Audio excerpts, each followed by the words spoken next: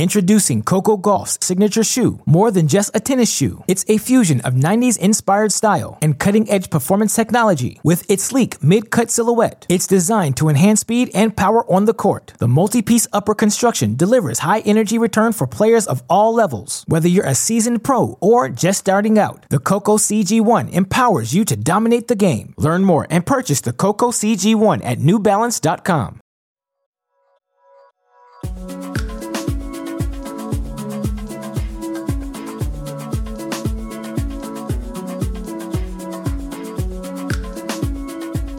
All right, welcome to the Tennis.com podcast. I'm one of your hosts, Nina Pantic, recording in Delray Beach with Irina Falcone. Irina, what's up? Hey guys, how's it going? And I'm joined here in Delray with Pat Cash. Hello, good morning. It is awesome to have Pat here. We're, as I said, we're in Delray Beach recording at the ATP 250 event. And Pat, it's hard not to start with the most obvious. What brings you here? Well, the beautiful Florida weather. I decided to leave the perfect Australian summer and come here to Florida. I just like the beaches. So it happens to be a tennis tournament on here at the same time, ATP tournament. So I'm doing a little bit of work with Brandon Nakashima, and we're what would be the word? I suppose a consultant at this stage. And he's we were supposed to be in California, but he ended up getting the wild card here. So I flew from Brisbane to Florida to here, Fort Lauderdale, losing my passport along the way, so it's been quite an adventurous 48 hours. Arrived, watched Brandon play when his first round, so that was and I slept very, very well last night. You sound very casual about that. I would be freaking out if I lost my passport. So tell me how you're just not panicking right now. I was sort of panicking. So I got dual citizenship. So my mum's American, so I've had a US passport, and I was lucky that I had the two passports. Not that I could get in on the Australian one. You're not allowed to. If you're a US citizen, you can only come in on a US passport. But because I had the Australian passport, it's sort of like real proof that who you are. And at the airport in Brisbane, when I was digging through my bag, I literally broke out into a sweat and was dripping with sweat as I'm looking through my carry-on bag, which is always there. It's always there. I'm like, where the hell is my passport? And so I just went, I said, listen, I lost my passport. And they said, well, we'll talk to US Immigration. And they said, I had the number, I had a photo of it on my phone and on my computer, and they checked it and they said, yeah, can you to the airline, can you confirm this is who it is? Because it could be just somebody saying. And they said, well, I've got his Australian passport and it says has the same details. So yes, it's the same person. I said, all right, let him on. We'll lock him up for a while when we get to LA and check him out. And so they did that. But the interesting thing was, as I was flying, we didn't know if Brandon was playing on Monday or Tuesday and whether I was going to stay in LA or hop straight on the red eye and get over here. So I'm locked in this room and not allowed to use your phone, so I couldn't check with anybody. And I'm just thinking, I know my flight could be in any moment, and so it was just time was ticking away. And then finally, they just released me. Got outside, turned on the phone. They said, "Oh, your flight's in about 3 hours." So I was like, "Oh, okay," and I made it. You made it. There you go. A red eye to Delray, and you watched Brandon win his first ATP match ever. But my biggest question: don't they know who Pat Cash is? Can they just Google you and be like, "Oh yeah"? Pat Cash. No, that doesn't work. Go ahead. That doesn't work that way. You it's you've got to have all the. You Americans do things slightly differently. Yeah, I mean you. The anxiety of losing your passport, I can't even imagine. But you made it here, and you're doing a little bit of coaching. In this case, you're kind of more advising. Did he reach out to you, or did his coach Bo reach out to you? How did this kind of impromptu situation unfold? It was through mutual friends, really. They contacted me and said, hey, listen, you got to work with this kid. And I'm like, oh, okay, who is he? They told me, hey, this kid's really, he's really dedicated. He's a good player. He's a good junior. And I said, okay, well, I'm interested. Having sort of worked on the WTA tour with Coco Vandeweghe for a couple of years, I was interested to get a young player. I worked with Alexei Popyrin last year for the grass court season, and that he did really well there. That worked really well, and I think it tends that you can sort of influence, I suppose, a younger player, slightly better, where their game is not, it's not set, I suppose, and that's not a bad thing. So you can change some technical things, and so I did that with Alexi with pretty good success, actually. I think that worked really well for everybody, and I thought, well, this is probably where I want to go as a coach for many years in an academy. I like working with younger players, and not that I don't like working with older players as well, but I think there's more room for improvement in those sort of players. So, I did my homework as you got to do, and I said, okay, found out who he was. I talked to the USTA, I talked to his former coaches, and said, hey, is this kid? What is this kid? Is he any good? Has he got a chance? What's his weaknesses? What's his strengths? And as I showed Brandon, I had a list. When I first we sat down and chatted with him, I talked with his mum. I talked with everybody really to say, okay, what's the deal here? Because he's a young player, and he's just getting onto the circuit, and he hasn't got hasn't got the funds to. And this is the tricky thing, with academies and young players, they don't have the funds to hire a name coach. So it's a gamble for both sides, and all the reports were that he's very, very good and very dedicated. So I started watching all these matches on video, on live from London and from Australia, and just doing all the research and making notes. And I showed him the notes yesterday. He just looked at me and went, "Are you kidding me?" It's the first time we've actually met yesterday, but I've got the whole game plan all lined up for him, and we sat down and we talked a little bit through the match. I had the stats already. I had everything ready for him, and I think he sort of thought, "Wow, is this how it's supposed to be?"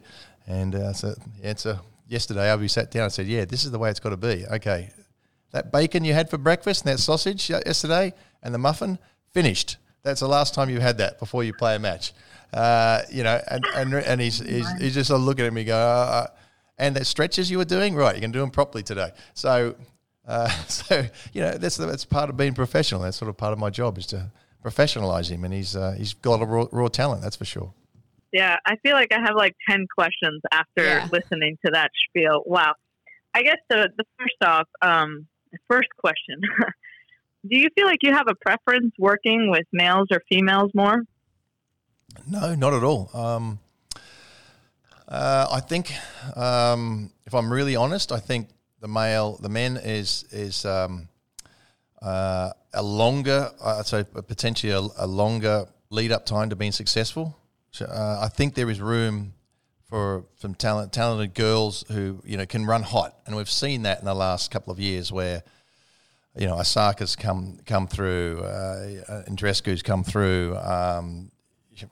Kennan's come through, so there's room to all of a sudden you run hot, and after being on the circuit for a year or a couple of years, where you can be successful. I think that's very, very highly unlikely to happen in the men. Very unlikely, and I can't possibly see it. I think it's a 2, 3, 4 year plan, and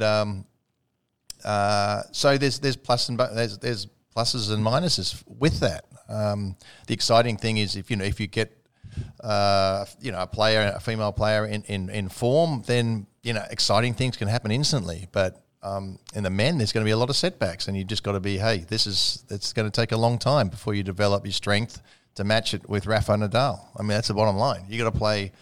I said, Brandon, you're out there. You got to play against Rafa. Do you think you can beat him from the back of the court? And he goes, well, no, not really. Okay, then you got to learn. We got to learn. Find a way to do other things in your game. Are you willing to get into the net and learn the other sorts of things? And he's like, yeah, I'm cool. Let's do it. So, that's the reality. He is here in the pros, and he may draw Rafa Nadal let's say he gets a wild card, does well. He gets a wild card, Indian Wells. He's got Roger Federer, Rafa Nadal first round. Okay. Now the learning really starts. But let's have a game plan towards building that you can beat these guys. That's the benchmark is outrageous. So. Not to say that it's not. You've got Serena Williams still out there playing, so that's outrageous. So as well, but I think you can. I think there is a little bit more room for quicker success. I wouldn't say instant success in the WTA tour. There's something exciting though about Brandon, so because of how young he is. Not gonna lie, I haven't really heard of him. I don't know, Irina, if you have, but I did some stalking, and he only played 1 year at UVA and then turned pro. I mean, that takes some balls. One semester, yeah. There's an amazing amount of talent out here in the US, and it's great to see it coming through because we need US players coming out. Over the years when I first on the circuit, the circuit was really split between Europe and the US. So you used to come over here, players wouldn't have to leave until go to the French Open, go to Wimbledon, that's it, and come back to the US and make their career out of the tournaments, which are all big tournaments. And over the years, we've seen them drop off bit by bit. And, to have these good players come through is really regenerating what is, important. A giant part of the tennis circuit is the US circuit. And so it's great to see the girls doing well and the guys doing well. And, even, north of the border, the Canadians doing well. That's another good thing. So it's only a good thing. We're a bit sick of the Europeans dominating, huh? So good on Ash Barty coming through. We like that. Good on Sophia Kenin coming through. So, it's really exciting that we have a world circuit, not just the European circuit. Introducing Coco Gauff's signature shoe. More than just a tennis shoe, it's a fusion of 90s inspired style and cutting-edge performance technology. With its sleek mid-cut silhouette, it's designed to enhance speed and power on the court. The multi-piece upper construction delivers high-energy return for players of all levels. Whether you're a seasoned pro or just starting out, the Coco CG1 empowers you to dominate the game. Learn more and purchase the Coco CG1 at NewBalance.com. Hi everyone, you're listening to the Tennis.com podcast with special guest Pat Cash. We're catching up with the Australian on what he's been up to over the past few months and who he's working with. Keep listening. I guess I just wanted to continue talking about Brandon a little bit. Like you said, and properly self-claimed, I mean, you are a name coach. I mean, you have one of the biggest names in tennis, I think. Still needs a passport, but yes. Still needs a passport. But I just want to know, I mean, you did an interview process almost with Brandon, and you researched him. You wanted to get information on him. Is there something that you're looking for or something that you need to kind of go over that step and be like, okay, I do want to work with him. I think there's something there. Is there something you look for? I think, first of all, dedication, motivation, and that's why I was checking with the coach. Mum can say whatever she likes. Yeah, he's really keen. Okay, whatever. I want to see it. I want to hear from other people. Is he willing to work? Is he willing to listen? And that's important. And do you want to be as good as you possibly can be? Look, I've got ideas. I think I've got a lot of very good ideas. I think I've got a general knowledge of having been through so many injuries myself and fitness and. I think a lot of the coaches from the sort of 80s, 90s, where they saw the change in the game, have a lot of good knowledge. Ivan Lendl is a classic, example. I think he's, he'd be very good. Lindsay Davenport, these people who almost came from wooden rackets and saw all the changes and have the ideas and can see, these sorts of things. But, so dedication was really important. But what was interesting is, I was getting messages from, hey, he won this match. Here's the video. I'm not really interested in winning the matches. I want to see him losing matches. When you're in form, everything looks great. You hit your weakness looks good. You don't make any mistakes. It's when you're losing that I want to see. I want to see that, whatever it happens to be, that shot breaking down. And then I want to make some notes and replay it and then obviously see it in real life. And I think I did that very well with Greg Grosetsky, rebuilding his serve. He had a bad toe problem. He couldn't play, and we sort of had to fix that. I worked with a biomechanist who worked with me for many years, rebuilding my career right at the end. Though I didn't really get the opportunity to use it that much on the circuit. But I had so many injuries, I had to rebuild my game and my body, and I learnt so much from that. So I did that with Greg. I did a little bit with Philippoussis, though he had amazing natural talent. But we did it with Coco as well. It's sort of, what elements can we fix up and tidy up that won't break down under pressure? And that's the bottom line. It just, I said that to Brendan. I said, mate, in my day, we could get away with stuff. I could serve volley on a quick court and protect my forehand. And Stefan Edberg did that too. Just unbelievable. He was just the best. You know that if you hit 3 balls up high on Stefan Edberg's forehand, that you win the point. Could you get 3 balls up high on Stefan Edberg's forehand? No chance. He'd be whacking the first one and getting straight in the net, lightning fast, and he'd be hitting the most difficult passing shot there possibly be. You couldn't, and he'd be serve volleying every ball, even on the clay, and he was so good at it. And same thing with McEnroe. You knew that if you get the ball up high on his backhand or his forehand, you'd win the point. But you couldn't get it up there. And so you could find ways to hide your weaknesses. These days you cannot. And you said to Brandon, Nate, you've got to have everything. Not just one thing, but everything. If you have something wrong, they'll work you out really quickly. And it was interesting to see his first match here, Vesely, was hitting I said, isn't it amazing that Vesely, when you had that short ball, he ran to that spot every time.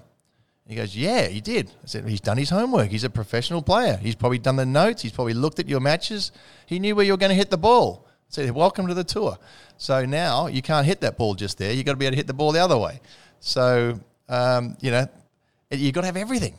And it's not we've picked the toughest sport in the world to be professionals at. It is the toughest sport in the world, without a doubt. And so you've got to try and have everything and cover every aspect as well as you possibly can. I can't believe this 18-year-old kid is sitting around getting lessons and tips from someone who won Wimbledon and has played against like Yvonne Lendl and Stefan. He doesn't even understand. He's 18. He doesn't even understand what this is. He's sort of looking in amazement as the oldies around here. I was trying to say that. The older fans around here coming up to me, sort of like, what? He's like, who is this? Yeah, he was definitely not born. He probably Googled you. He for sure was like, let me Google this guy. Maybe. He's probably like, why is he wearing a checkered bandana all the time? Yeah, I don't think he hasn't seen it yet. He hasn't seen it in real life. So. How do you in half an hour. How do you explain that fashion statement? Yeah, I don't know exactly how to explain it. I suppose a signature look. Yeah, it was something different back in those days. We didn't have bandanas. We just had sort of these headbands, used to put on, and they were always one colour. Borgs had a bit of a stripe to it, which I thought was pretty cool. Those beautiful filler clothes that were really nicely designed, and I just thought I'd do something, a bit of fun, a bit of rock and roll, get a bandana. I kind of liked, I was a fan of hard rock and roll stuff, and I thought, let's do something a bit different. I wasn't going to wear spandex out there on the court, but I got a headband anyway. Level of creativity. Okay. Fluoro spandex. So clearly you're known as the bandana legend. And what more is there to Pat Cash? What do you do free time? What are some hobbies that, the common person probably doesn't know about? Well, I talked about my music. So music is my number one hobby, really, listening to all sorts of stuff, all basically guitar-orientated stuff. So anywhere from blues to hard rock to prog rock to that sort of stuff. I don't go any country and western, got to be honest, though there are some pretty cool US bands that do it really well, sort of bluesy country sort of stuff. Blackberry Smoke is one of them, and Whiskey Myers is another one. Gee, they're good bands. Fantastic. Anyway, it's something to check out.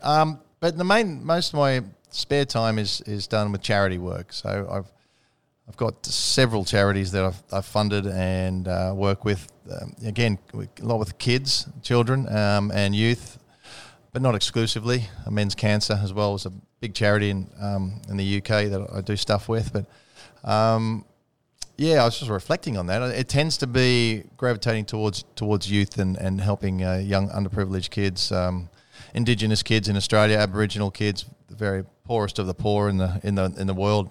It's hard to believe that they could be, when you're looking at Indigenous kids in Australia, you're almost looking at you're thinking of Africa with no water, no electricity, that sort of stuff. It's most Australians don't even know how bad it is, let alone international people, and how much racism is in Australia is absolutely phenomenal. It's mind-boggling.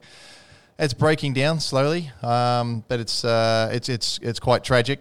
And if anybody wants to, actually, you might be able to get a movie soon. I think it's out at the moment, but it's called In My Blood It Runs, which is what my charity. They followed an Indigenous kid for a couple of years in the Northern Territory in Alice Springs. It's called. It's pretty much the middle of the desert.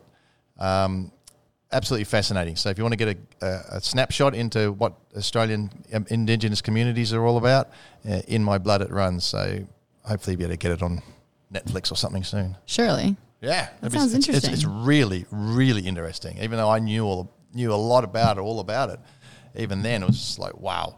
And he's one of the lucky kids. He was one of the lucky kids who had really good parents or grandparents. So, and it's interesting. Anyway. I mean, you have the name and the influence and the ability to do anything kind of you want. You even have 54,000 Twitter followers. How often do you think about this? Anything you say? 54,000? Yeah, How'd you get there?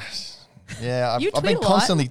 No, really. I constantly been told I have to do more. My son was. He went to college in University of Florida. He was a Gator, and he came out with a marketing degree and whatever, and said, "Right, Dad, you got to do this and do that." And I'm like, "Oh, how do you tweet? How do you tweet?" You're like, "I've made it already. I'm good." I'm like, but it's. I'm pretty poor like that. I got to be honest. It's not something that really interests me.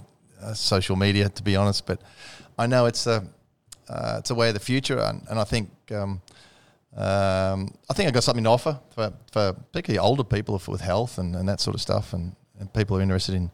I suppose I'm out of the box in my thinking, and it's a bit. Some people think it's a bit weird, but it's. I do a lot of researching and stuff on diet and all that and all that sort of stuff, and I've just come back from a back surgery just over 3 months. I was told I wouldn't be able to play, sort of run around probably until about 3 months, but I played the Australian Open Legends after 11 weeks, and I really experimented on my body. And you can go back and have a look through that Instagram, a little few things that I did, but some of the things that I could do, it's the pro players can't do. I mean, I could take injections of all sorts of stuff, and I kind of, not dangerous, but I could do that sort of stuff, and just to see, hey, I'm old now. I'm not going to get drug tested.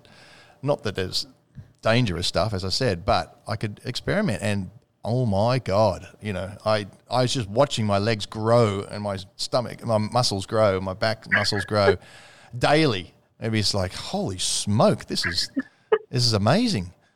No wonder Lance Armstrong cheated. I mean, why wouldn't you?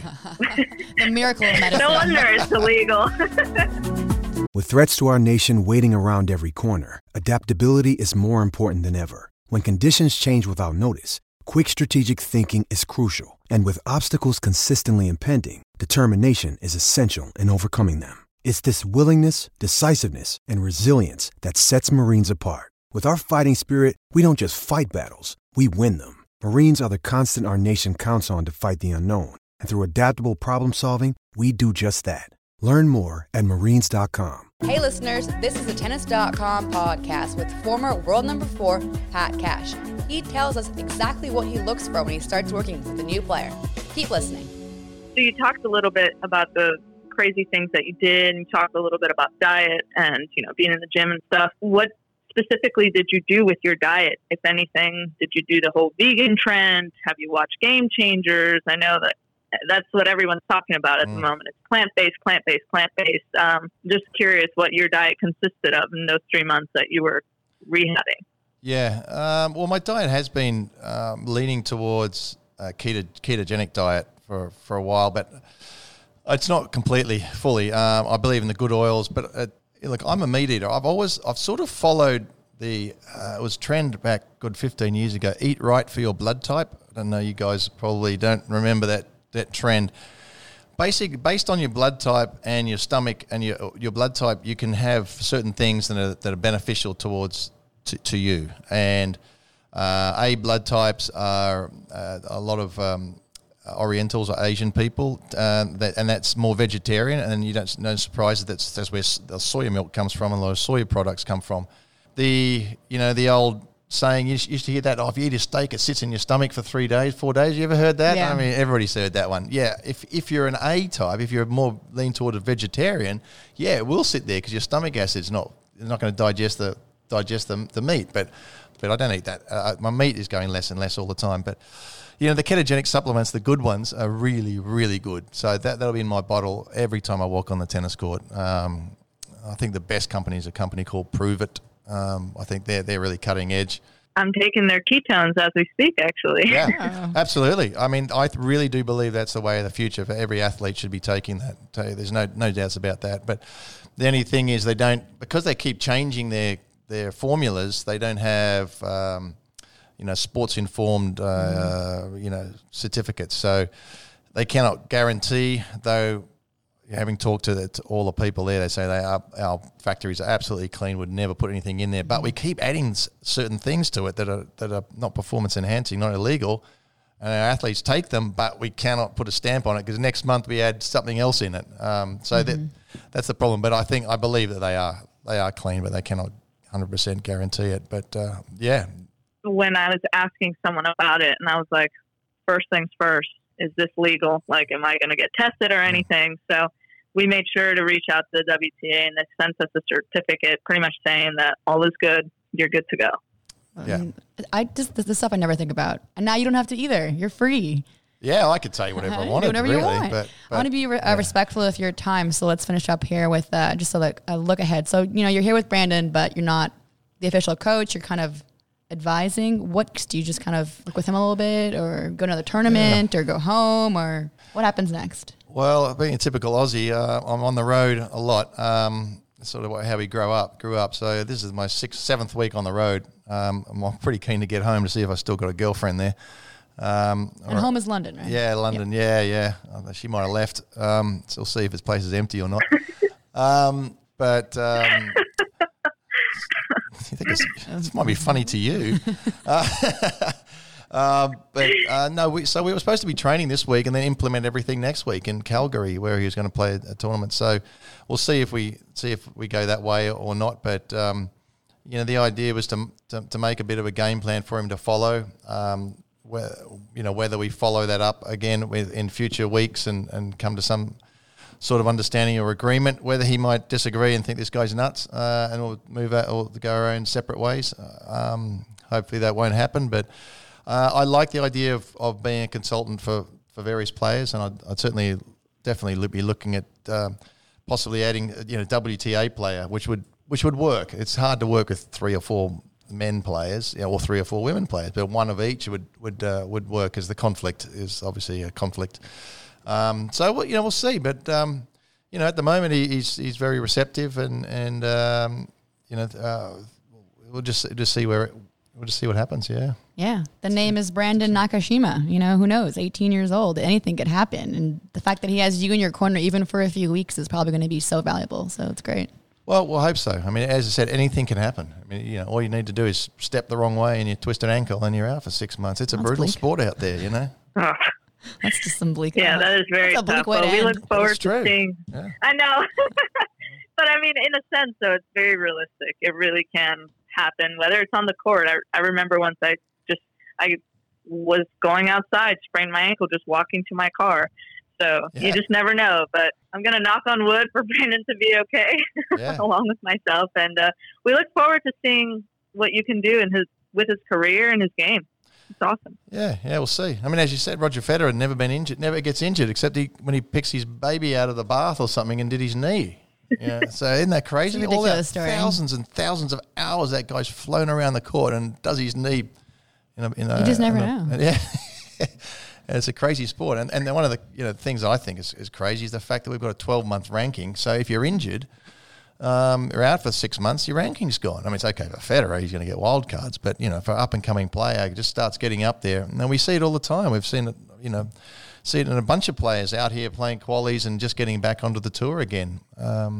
It's just creeping back into the ATP tour. So it's a tough sport out there. There's no guarantees, but, with the right focus, you got a chance. With the right Pat Cash in your corner, there's a higher chance. Well, let's see. All right, Pat. Well, thank you for joining us. I mean, it's been an honor talking with someone who's worked with so many great players and was a Wimbledon champion himself. I mean, casually joining the Tennis.com podcast. It's been so great. Nice. Thanks very much for having me. From the Tennis Channel Podcast Network, this has been the Tennis.com podcast. Be sure to subscribe to stay caught up. We're available on Apple Podcasts, Spotify, and every major listening app, as well as tennis.com/podcasts. You can also see the videos of our episodes on Tennis Channel's YouTube page and Tennis.com's Facebook page. We're your hosts, Nina Pantic and Irina Falconi. We'd like to thank our team, editor and audio designer and video editor Christina Koseva, producers Alexa March and Sean O'Malley, and executive producers Shelby Coleman, Kyle Einhorn, and Andy Chu.